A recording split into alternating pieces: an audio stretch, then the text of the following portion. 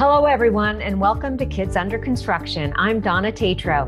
Today, we are talking COVID-19 and youth sports, getting our kids back onto the fields when it's safe and possible. What might our new normal look like? When can our kids play again? Millions and millions of kids and parents are chomping at the bit, from baseball and softball to soccer. You name it, kids want to play again. We're going to start off with Little League baseball and softball. I have three very special guests today. First, Stephen Keener. He is president and CEO of Little League International. Dave Hilton is president of Encino Little League, one of the largest leagues in Los Angeles with over 700 participants. And Andrew Bunnan, a Little League coach for 10 years. He's also my husband. Welcome to you all. Thank you so much for being here. Thanks for having us. Stephen, I want to start with you. You've been at this for 4 decades and have never seen anything like this. I mean, none of us have. You have advised all of your programs to suspend all activities through May 11th, at this point per CDC recommendations. So talk about how you are managing this crisis day to day.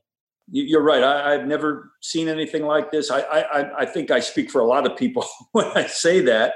What we attempted to do is, and we're really a service organization. So we provide a myriad of services to people like Dave and your husband to help them facilitate the management of a local Little League program. We have 6,500 programs in 84 countries. So it's a pretty significant reach of our program. So what we can do is be the conduit to provide information, services, and communication. So communication has been probably the most critical component of what we've been doing since mid-March, when we had to basically tell leagues you've got to either shut things down or not start at all. And so we've developed a separate sort of coronavirus Little League website where we post timely information on almost a daily basis with updates on the frequently asked questions that we get from league presidents and other parents and other people in local leagues. And then, I've said this all along, our highest priority when we come out of this pandemic is there's millions of kids who are sitting at home, been home from school and isolated and not doing the fun things that they've been able to do, whether it's Little League baseball or soccer, or whatever it might be. And so our highest priority is getting those millions of kids back on a playing field as soon as it's safe to do so.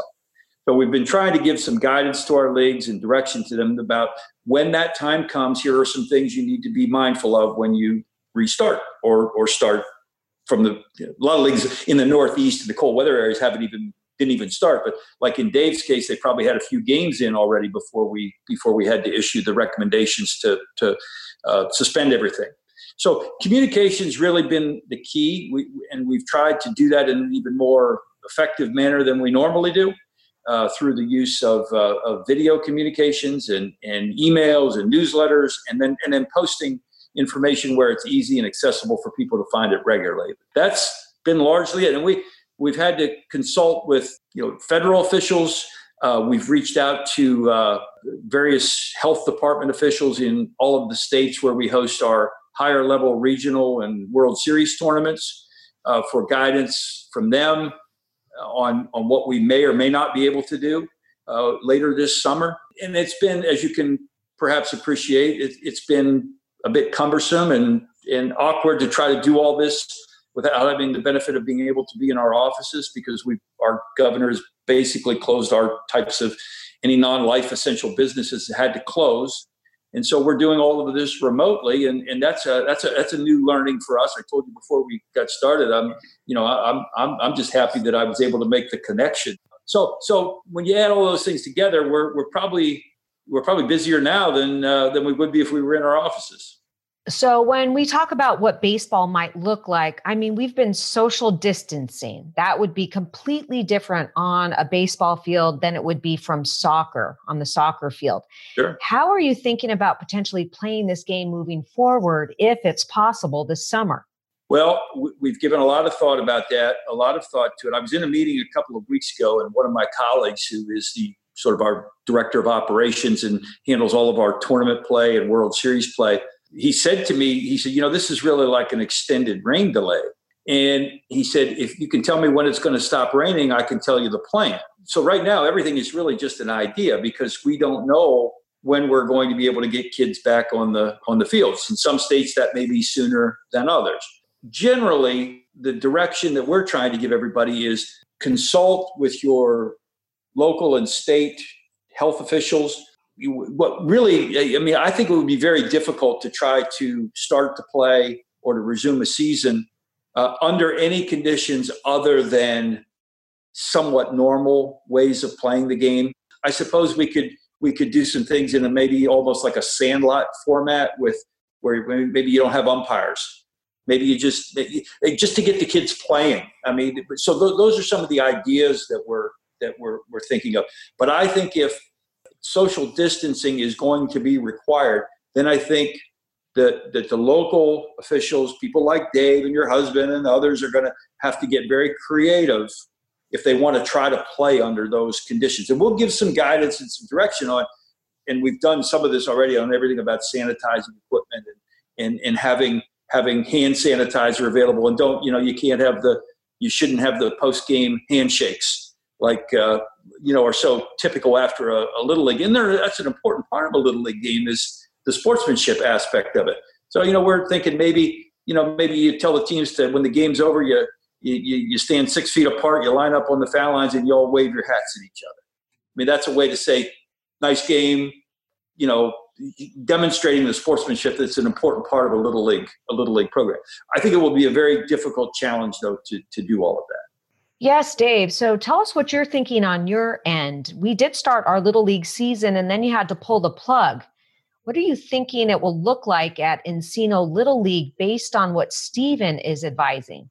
So really, what we're looking at is state health officials as well as local city officials and getting their guidance. We play on LA City Recreation and Park land.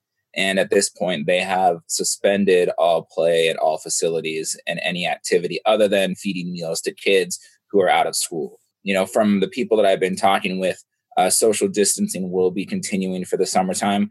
I know, or from what I've been told, LA Rec and Parks is not going to be having any of their own programming through September of this year, not doing a summer program like they normally do. So it really is going to depend on the guidance that we receive from, all the way from the top, all the way down to our public officials of what they suggest us to do and what they recommend. Because, with 700 kids in our league, if they say that we can't have more than 10 people together, we're not going to play a 5-on-5 baseball game. Our goal is to create, to have the fields available and ready for the kids when the time is to come. Our workers have been still at the fields mowing them, keeping them looking nice and getting them ready for the kids to play. We switch our workers off, only one is there per day mowing the lawns. We have 2 full-time workers at our field. And because of the social distancing rules, we can only have one there at a time. So, we're there, we're ready, and we're waiting. Dave hit the nail on the head. So much of this will be determined by what state and local officials, health officials, and public officials tell them that they will be permitted to do. And that will be different from state to state, I'm sure. So based on what you're both saying, Dave, since we're in California and we have been a bit ahead in some ways of this pandemic compared to like New York and New Jersey, say we get the okay to stop social distancing August 1st. Would you put a season together? Could you put a season together? So that's actually a question that I'm going to pass back to Stephen because, with Little League age requirements, I have some 12-year-olds, about 85 of them, age out of Majors Division Little League this year, move into the Intermediate or Juniors Division. So I think the question, and this would come top down from Little League, is how can we restructure the age divisions to play our normal spring season in the summer, playing into the next fiscal year of our own Little League? Yeah, it's a great question, Dave. And we've been contemplating all of those scenarios. And while I can't give you a definitive answer here this afternoon, what I can tell you is that we are going to be very accommodating of eligibility requirements throughout the remainder of the calendar year, because we understand that in places like California, maybe some others where the season, you may not be able to start until August. We want you to have a season. We want particularly those 12-year-olds to have a a last major division season.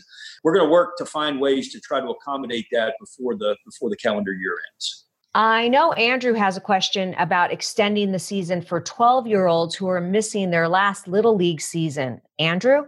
Yeah. Is there any thought if this season ends up getting completely washed out because of the social distancing, possibly getting in some kind of season for the 12-year-olds in the fall, spring, or even next summer?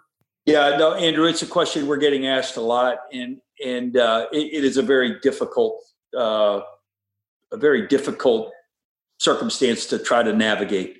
For example, there are a lot of people who feel they only look at this from a sort of a macro level, and they see that the NCAA granted an extra year of eligibility for players who lost their spring seasons, whatever the sport may be at the collegiate level.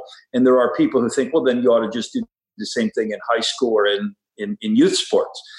Here's the challenge for us is that our program is designed for the age group as it is today. And we play on a small field. A number of years ago, we made a change to the age determination date in our program based on a lot of data and input from parents like you who have told us that they really prefer their kids to play with kids they are in school with and that are, not 13 years of age. So I think it would be very difficult for us to reverse that, even under these circumstances. As hard and heartbreaking as it is for me too to say this, I just don't know that there's any way possible to extend another year to those kids. We do have and it's certainly not perhaps the perfect answer, but we do have the intermediate division, which is for 13-year-olds, which is the next step up with the 50-foot pitching distance and 70-foot baselines, which most of them are going to be playing if they're in a middle school program or a junior high school program or any other teenage program. So, look, I've learned never say never. So I'm not gonna give you a definitive answer to that today. But I would just tell you that it's a huge challenge. We're actually consulting with some medical professionals, along with we have a gentleman who's offered us some terrific advice. He's a clinical child psychologist. So we're consulting with people in a professional capacity that can give us some guidance on all of this, and then we'll come to a decision on that. But today I would tell you it's certainly leaning heavily to not doing that, but we haven't made a definitive answer yet. Even to add to that, I think, talking with the health professionals, it's, there's a big difference between a 12 and a 13-year-old arm. That puberty hits around that age. And once they get to there, the strength and condition of a 13-year-old pitching against a 12-year-old is a lot different. And I think that's why we've been promoting the intermediate and juniors program at our league to get those older kids to stay in Little League longer.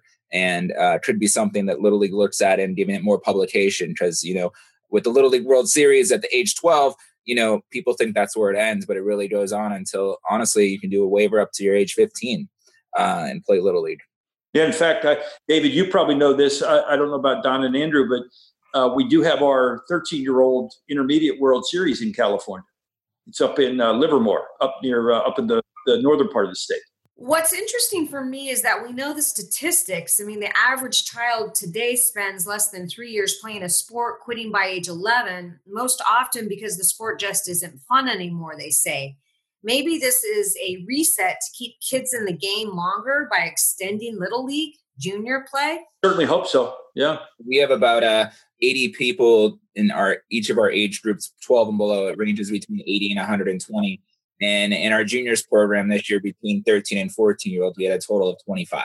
So I think it says a lot of, continuing that on and keeping kids in sports. Yeah, and I would just be remiss if I didn't also underscore that while, I'm sure your son feels the same way and there's millions of kids like him, Little League is important to them and it's important to all of us. But I think we also have to have them understand that what's going on right now in our world is far bigger than sports and far more important than sports. And sometimes life lessons are hard. And that's part of the Little League experience too, because David may chuckle at this, but every year I seem to get a call or two from a Little League coach who wants me to write a letter or send a certificate to them because their team went undefeated.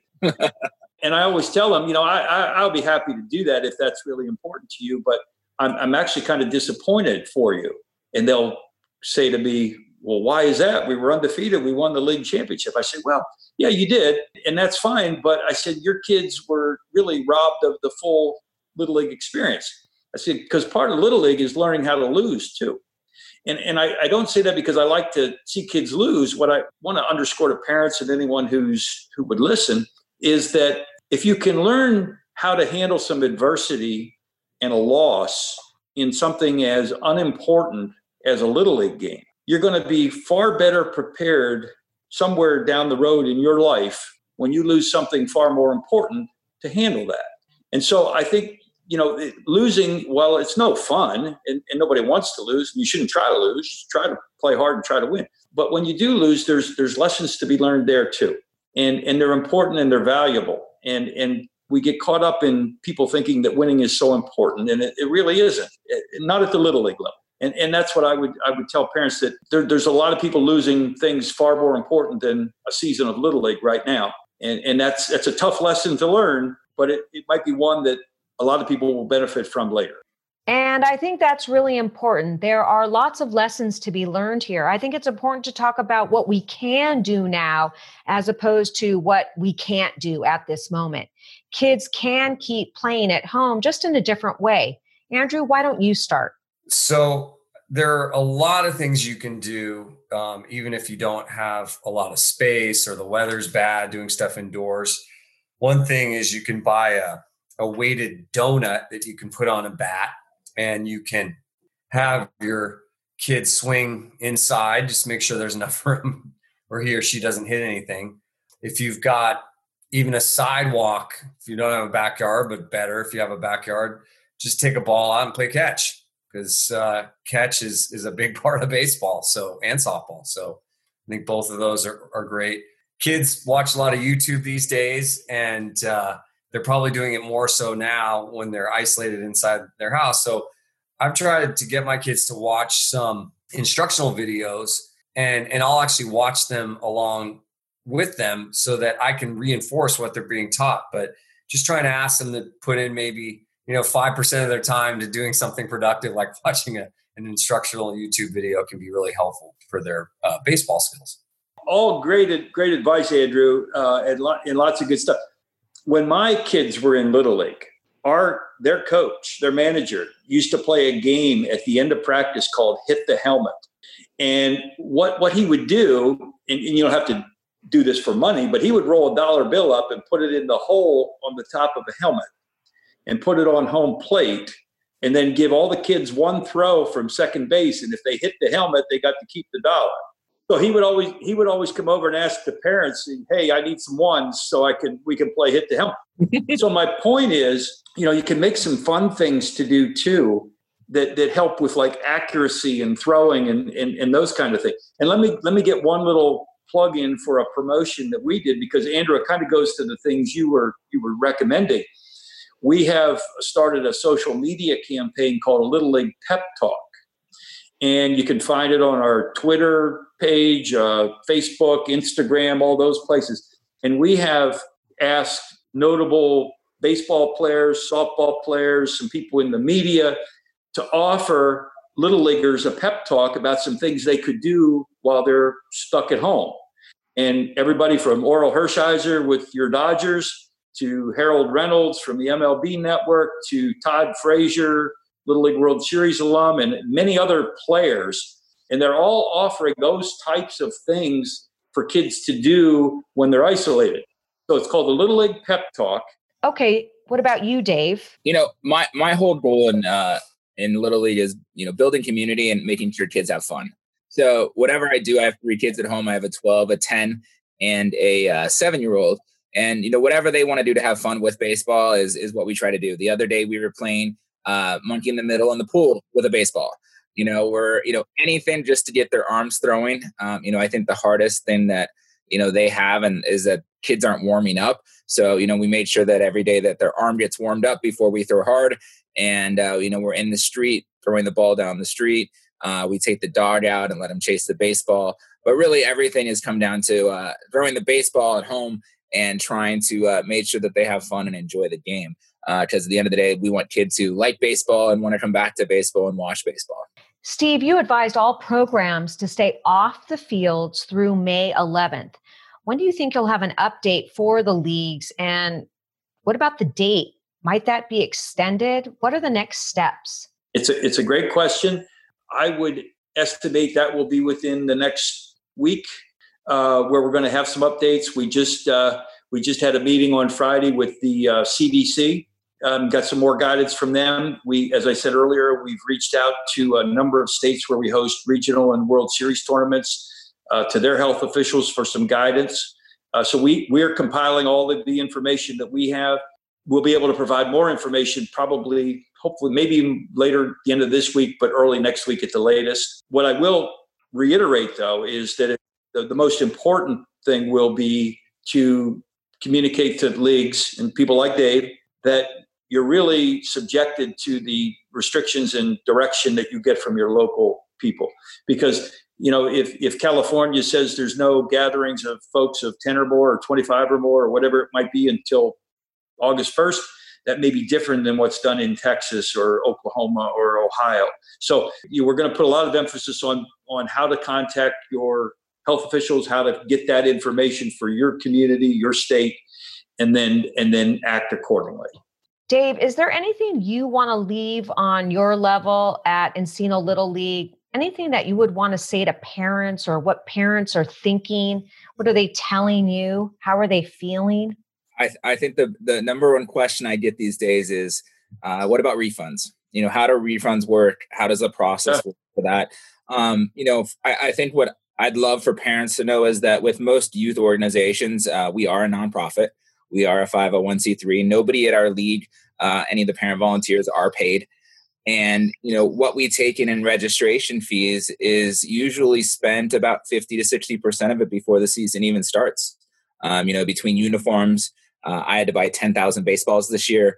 We go through a lot of equipment to get the season ready. And, when parents ask us about refunds, we're hoping that we can play a season this year so we don't have to approach that conversation. But, at the end of the day, as we're looking at it right now, about 50 to 60% of registration fees have already been spent, and we only played about 6 games. We were open for a month. We have, our annual insurance premiums due, between our snack stand, we have 2 field workers that we have to pay. And so I just hope that parents will be appreciative of the hard work that's going on behind the scenes and trying to figure out the finances. We're not getting bailed out like other organizations are, or getting, loans from the government.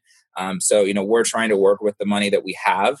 And we'll do our best to either give kids a season of baseball or provide whatever portion of refund that we can provide. Well, that's really an important point. Thanks for letting us know about that, because I don't think parents are aware of all that goes into this. So thank you so much for that. Is there anything that the three of you would like to say or that you think is important to mention?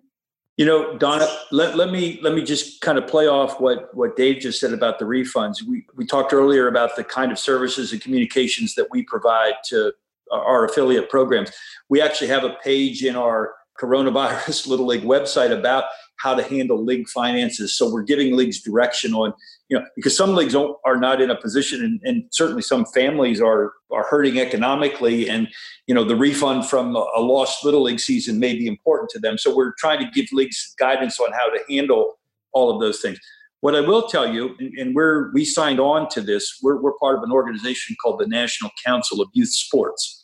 And we are one of many organizations that signed on recently to an effort to make an impression upon our federal legislators that if there's any money left over when you take care of the really important things, that we would certainly appreciate consideration of a youth sports relief fund, because there's going to be a lot of leagues that are going to be struggling financially and going to need help getting back on their feet.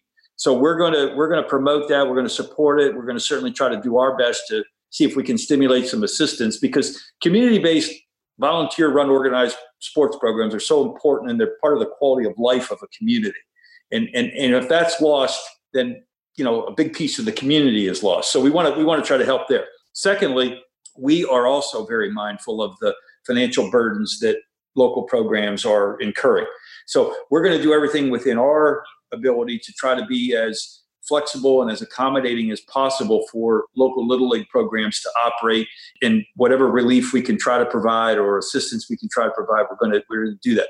We have a program called Grow the Game Grants, which we'll probably look at suspending that, because that's used more for facility improvements and those kind of things.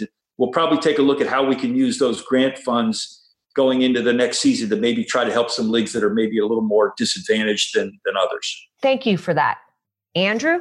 I think throughout this whole thing, what I realized the most is that the thing I miss the most that we don't get to do right now is watch our kids play sports. And in particular for us, we're a big baseball family. So watching them go play Little League. And it's not just watching them play on the field. It's also just seeing all of our friends, seeing all of the other kids and competing, and just all of the things that we talked about here about the community spirit and everybody coming together. I miss it so much. So I would say that's the thing I've learned the most. Andrew, I would tell you that that's the beauty of the Little League program, because it's so much more than just baseball and softball. It's really part of the fabric of a community, and it's just as important from a social standpoint with families and everyone else. So we certainly understand how you feel. Well, I want to thank all of you for being here today. And I think this is really important information for parents to give to their kids so that they can understand kind of what's going on, of course, in an age-appropriate way. So thank you so much, all three of you, for being here. Thanks for asking me. It's been a pleasure to meet all of you. Now we move from the baseball field to the soccer field. Millions of boys and girls play soccer in this country. Within the AYSO organization, there are 50,000 teams and 600,000 plus players. Soccer is a huge part of our kids' lives. And all those kids now have been benched from playing and parents sidelined due to COVID-19. We have two executives from AYSO here with us today. I am so excited to welcome them. I am happy to have Scott Snyder. He is the Director of Programs and Education. He also served as Technical Director. He has more than 20 years of professional soccer education experience and management, and lots of experience as a coach and instructor. He is also a former professional soccer player in England and in the US.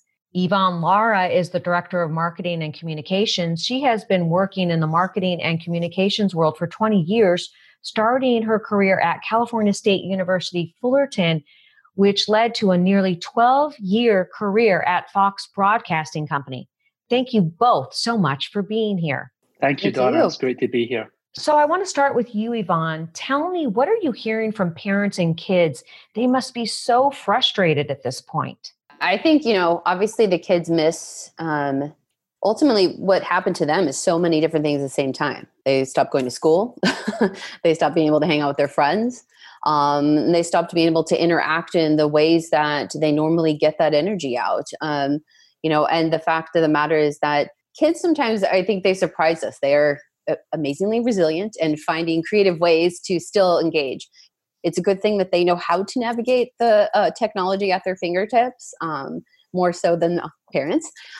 And so what we have found is that the kids are finding really great ways to use the resources that we've provided or want to show off their skills. We've had a lot of ways that we've asked them to engage with us. And so they get their parents to film them doing drills and coloring contests and, sharing how they work out at home and tag that as, the parents, I think, obviously they have a bigger picture at play here. So there's a lot of different things.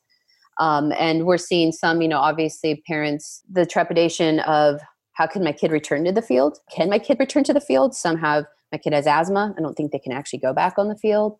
Also, though, they're dealing with the fear of socioeconomic loss there too. They've lost their jobs or they may be forced to move or, stuff like that. So some of these questions are, it's funny. In the beginning, when this all happened, we were getting a lot of emails of, can I get my money? Can I get my money? Or when can we get back on the field again, based off the part of the country they're from?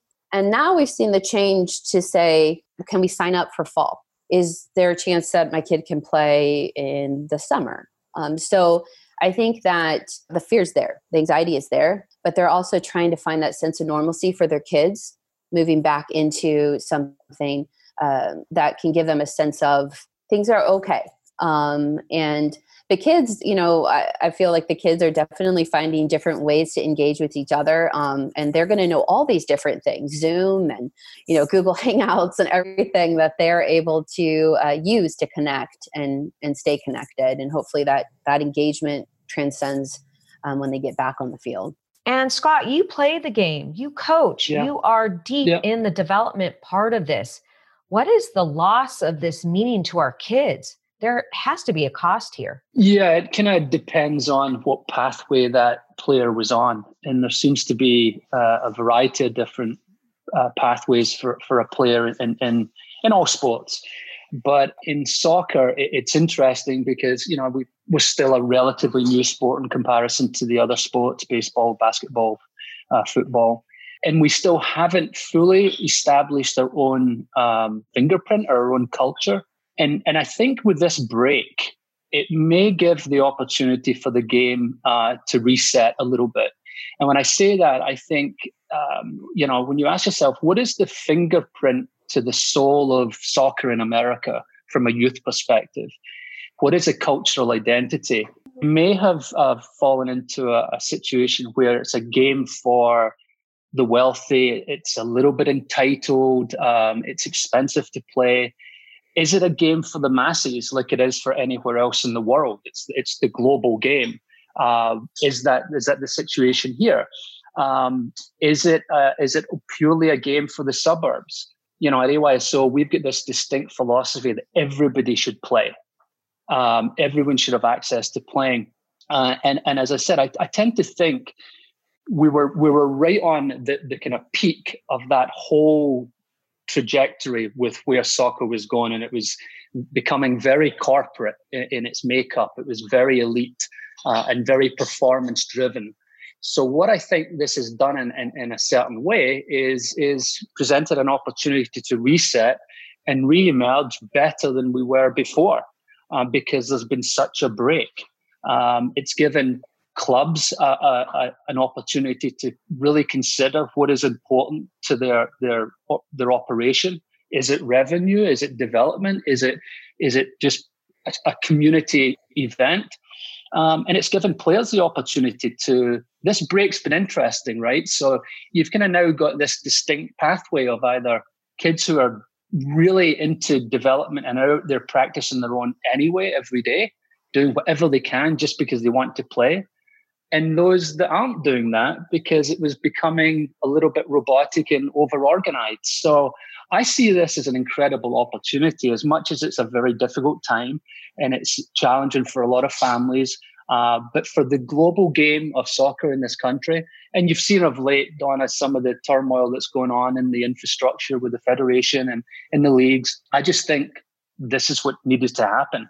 And I think we'll come out of it better. This is quite an interesting perspective to hear. I wonder, Scott, if you could continue on with the fact that if you have a kid who was becoming robotic or it was becoming too much pressure, what would you say to that kid now to take a step back possibly and reevaluate what he or she wants to do as a player? This is interesting. I think so. I think, again, it's kind of fallen into two distinct areas. One is performance driven and another is participation, or for the sake of really poor semantics that have been very detrimental, almost competitive in rec. And as you know, Donna, there's nothing non-competitive about any youth sport. They're trying to win, but we've termed it that way. And we've almost created this shiny object that is competitive elite play. And I'm for that. I come up through that environment. But I think the balance is a bit off. So is there now a better appreciation for more general sports participation to balance up performance win at all costs environments? Do we start to see a more organic, less structured play environment more pickup style play like you have in the other sports, which helps ultimately show intrinsic motivation for players to push themselves. Those are the players that will do that because they love it and they want to do it. We've set up an environment predominantly here where it's organized, it's structured, it's mechanistic, it's, and a good example is we would go to a practice session often, and this is the same anywhere, and the kids would be waiting for the coach to start putting out cones or put out organized activity. If that's anywhere else in the world, they're already playing a full pickup style play. So what I'm saying is I think now we've kind of over-organized, over-structured, over-presented the game. And now I think what will happen is the game will be taken back by the players. That's what I think might happen. And this developmentally as well has had a result on the type of player that we've created and ultimately how we've performed on the world stage. For the size of the country and the amount of players playing, we haven't produced that Lionel Messi, Cristiano Ronaldo, superstar athlete. We have what I consider to be world-class anomalies, which would be a Gio Reyna or a Christian Pulisic, but there should be so many more. And I think that might be the environments we've created.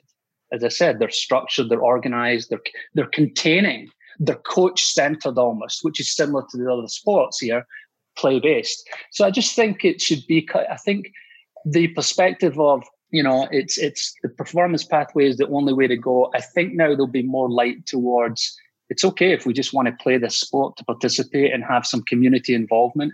And I think that's what's happening and with this breakdown is those players that want to keep playing and perform and push themselves are out there practicing every day. Those that aren't are not. And that's okay. Yeah, and that is okay. And I think it's interesting. The play part has been taken out of the game. As a parent, I have seen it and witnessed it on the field, and it really breaks my heart. I mean, I came up playing lots of sports and I enjoyed it, but I wasn't always the star. It just gave me this sense of teamwork and community and everything that sports offers.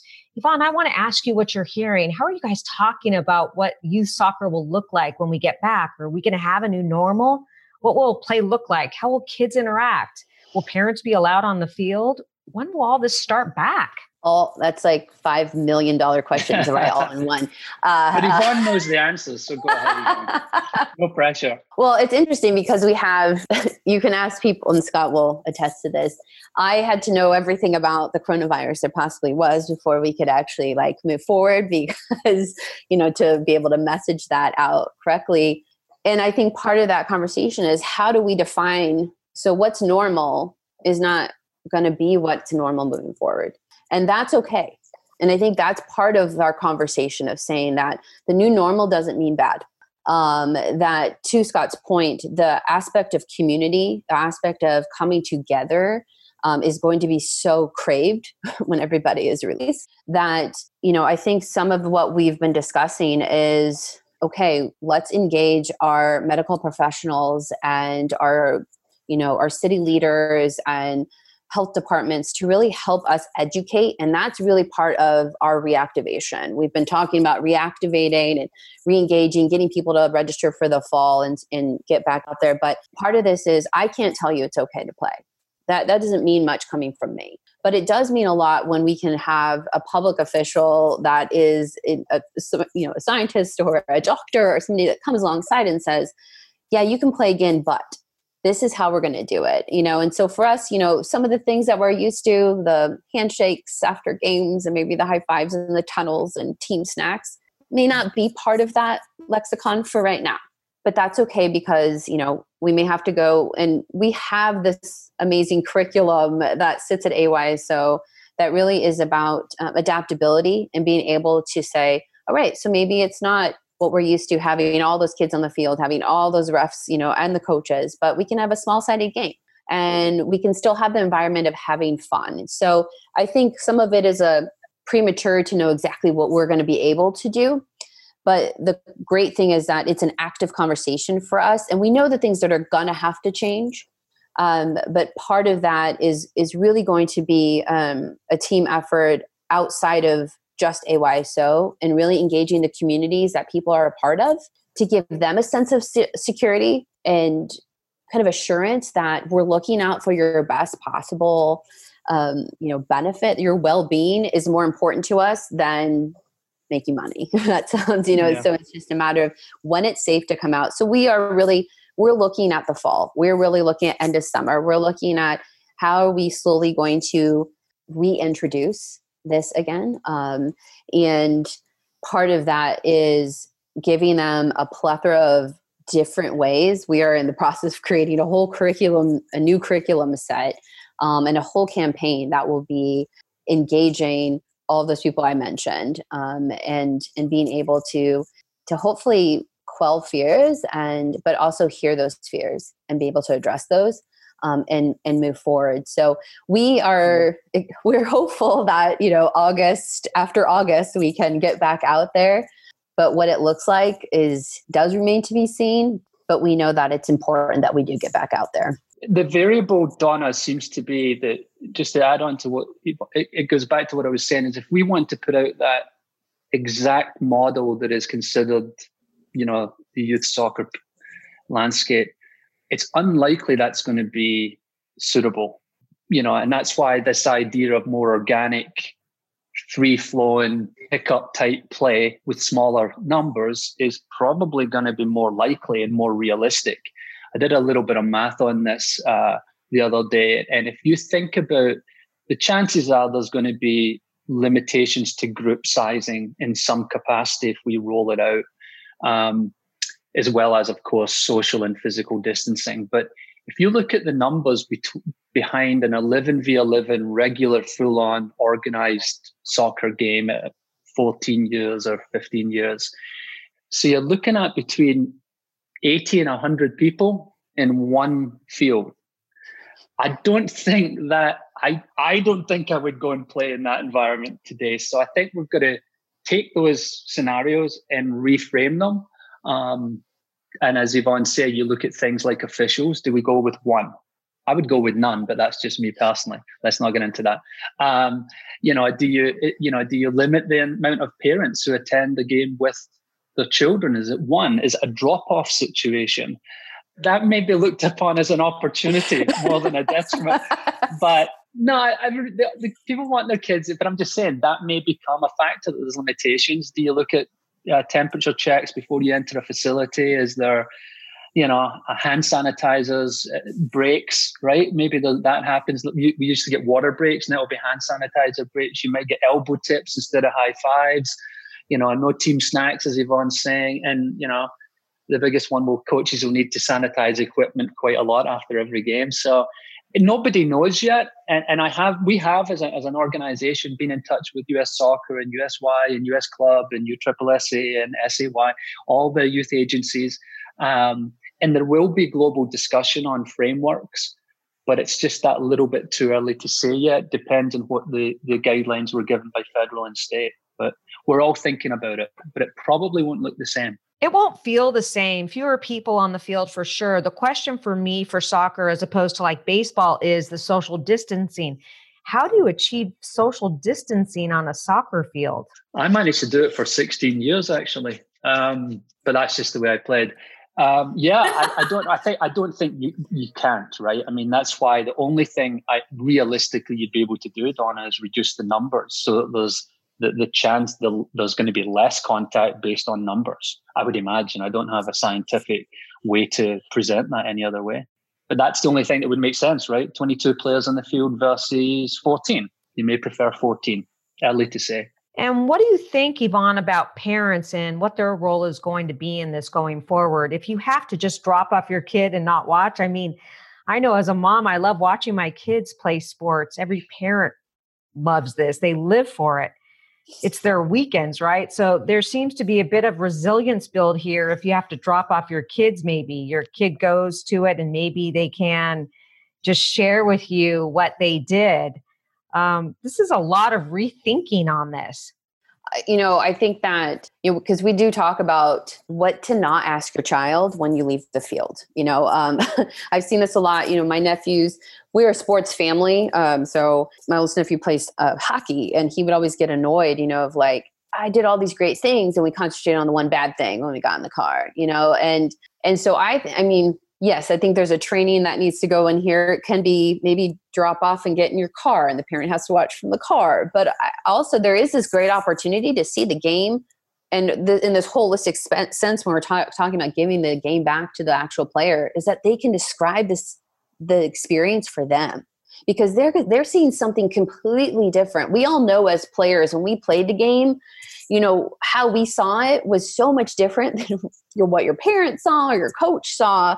And the beauty is in soccer, honestly, when it's not overcoached, it's the reason it's called the beautiful game anyway, is that the creativity and expression that you can have on a field is exponential. And that ability for you to try something and see the immediate reaction that may not have worked. Okay, well, why didn't it work? How can I figure that out? And allowing that to be as opposed to the competing voices that kids hear on the field on a constant basis. Here's my coach talking, saying, no, pass this way, or upfield. And then you've got mom or dad saying like, look behind you. And you're like, you can see every child is like, oh my gosh, who do I listen to? Who do I listen to?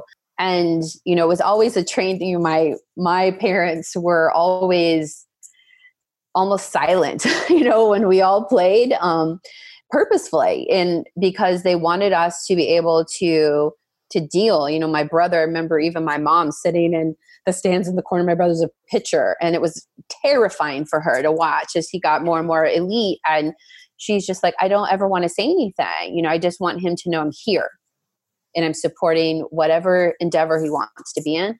And I think some of this might be this holistic way to give the game back to the child and the player and allow them to develop that camaraderie with their teammates. Kids are very much, they want to come together and encourage one another. And I think sometimes, parents can feed into like, well, you're the best player out there. Like you should be da-da-da-da. And it's like, well, actually I wasn't the best player out there. That's okay. I had fun. And so passed to me and it was great. And I had fun and I hung out with my friends. And I think that's the whole idea is I think we really need to help them understand that this is their game. This allows them to be who they are. And they may not be the best player out there, but does that matter? Because the ones that want to continue on the trajectory will work hard. But the ones that just want to hang out and have fun, we need to say that's okay. So maybe not having mom and dad there all the time won't be as detrimental as we think to the actual child. It might be for mom and dad that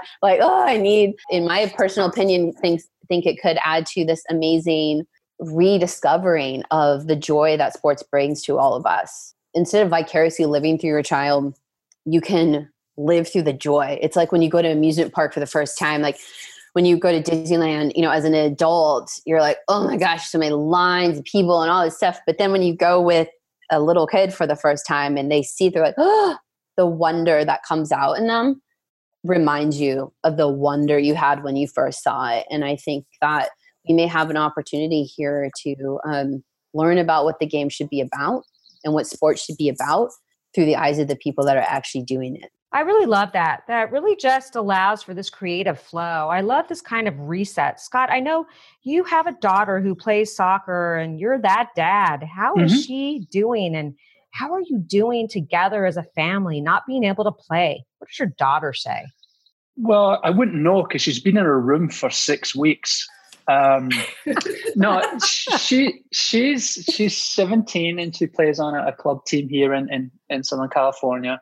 And she's kind of one of those players that's right on that cusp. She could go the performance pathway, or she could play. I think she genuinely now has realized that there's a social and participation benefit that she really enjoys and misses. She misses the camaraderie of her teammates, the socializing aspect, which isn't overly encouraged at that level either. But that's what I'm saying. I think when I look at my daughter, I think there's an example of a child or an athlete that probably is playing, has the ability and does a good job, but probably is playing for more of a social behavioral reason and gain than I want to be the best and, so on and so on. She's in that kind of middle level of probably, if she had, depending on her mentality, could go either way.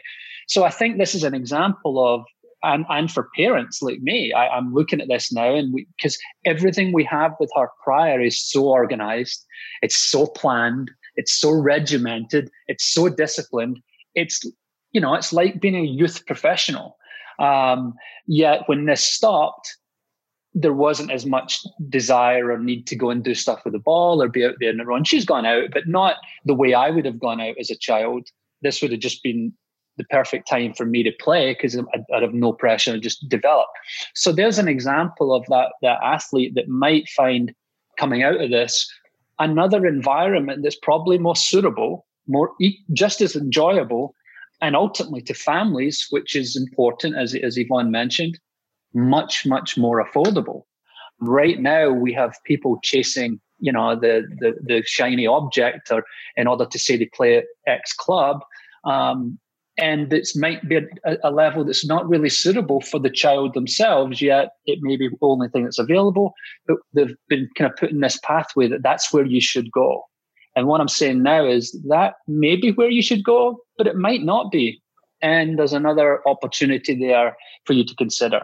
So she's doing fine, but, obviously Missy, as I say, I would say she misses her friends and her teammates and her coach as much, if not more, than she misses the game itself. Well, yeah, it's just a lot of different things for a lot of different kids, and every child has their own kind of view of the world and where they fit in based on their age and everything else. I want to talk to you now about what we know for sure and what we can do. And it was really interesting to me when I came across your website and saw the blog post about at-home mental skills activities that can keep your kids' mental game strong. And I think that is such an encouraging way to kind of keep kids engaged and active. So this starts to lend itself into a little bit of the culture of the organization, Donna. In soccer, we talk about 4 cornerstones. You're talking about technical, tactical, physical, and psychosocial. Psychosocial being the cognitive side of the game. Everybody talks about this, about developing the player, the athlete. We have a priority to talk about developing the child, the individual. And that's why when we talk about those 4 cornerstones, we start with psychosocial. We start with the trying to understand the child prior to the athlete. And that's just cultural from, been around a long time, but it's what we believe should be the priority.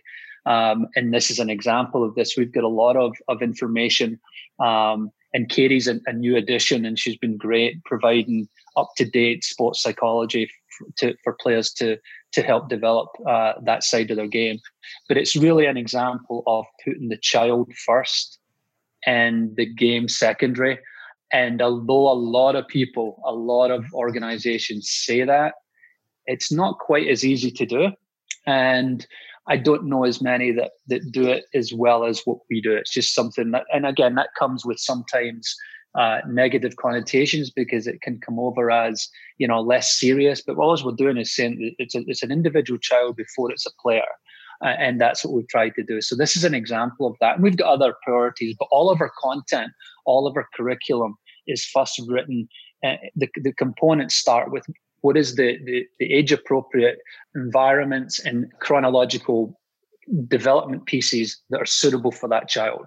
So it's just something we've done as an organization from the beginning. And the idea now of self-imagery is huge, but it lends into so many other things. For sure. Absolutely. I really like that. And as we close, what's your message to parents and kids out there who are just dying to get back on the field and missing this part of their life, which is really a huge part of all these people's lives, these families' lives? What would you offer to them? Go ahead, Yvonne. Okay. Thank you, Scott.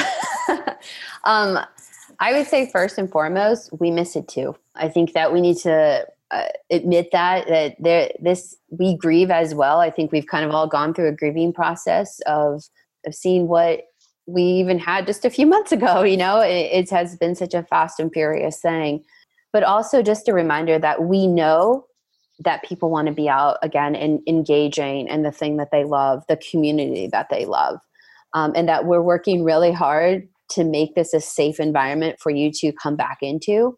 Be patient with us, because I think as all of us, on a global sense, are craving that community again, we're really intentional about this being an environment where you feel that you can come again, and that the well-being of your family is first and foremost, and that AYSO is truly a family. It's community-based for a reason.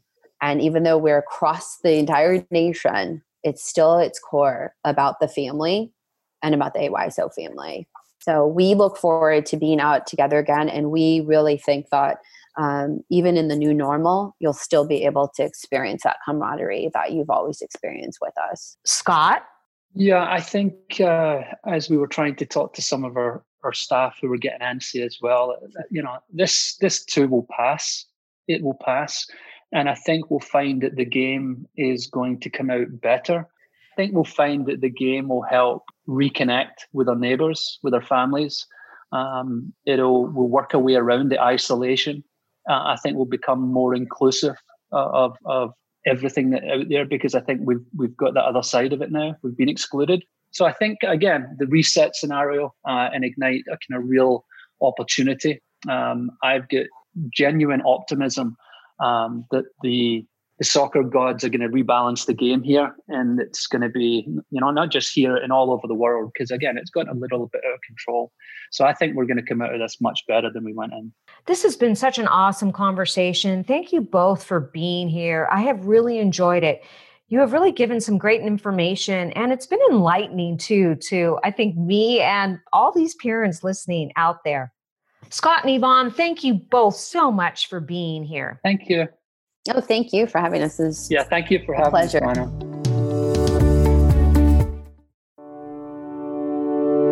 Well, parents, this is all still a wait and see. And as Steve Keener said, a bit of a rain delay, but there are lots of lessons here. First, we use protective gear to keep our kids safe on the fields. Baseball helmets, shin guards for soccer, etc. Now it's a matter of protecting our kids from COVID-19 and staying at home. Second, we just need to see the big picture and know that every soccer star and slugger in the batter's box can overcome this obstacle, just like every other obstacle they've overcome as an athlete before. Like Babe Ruth said, quote, "Every strike brings me closer to the next home run," end quote. Thanks for listening, everyone, and please download and subscribe to Kids Under Construction. We will get through this together. Until next time.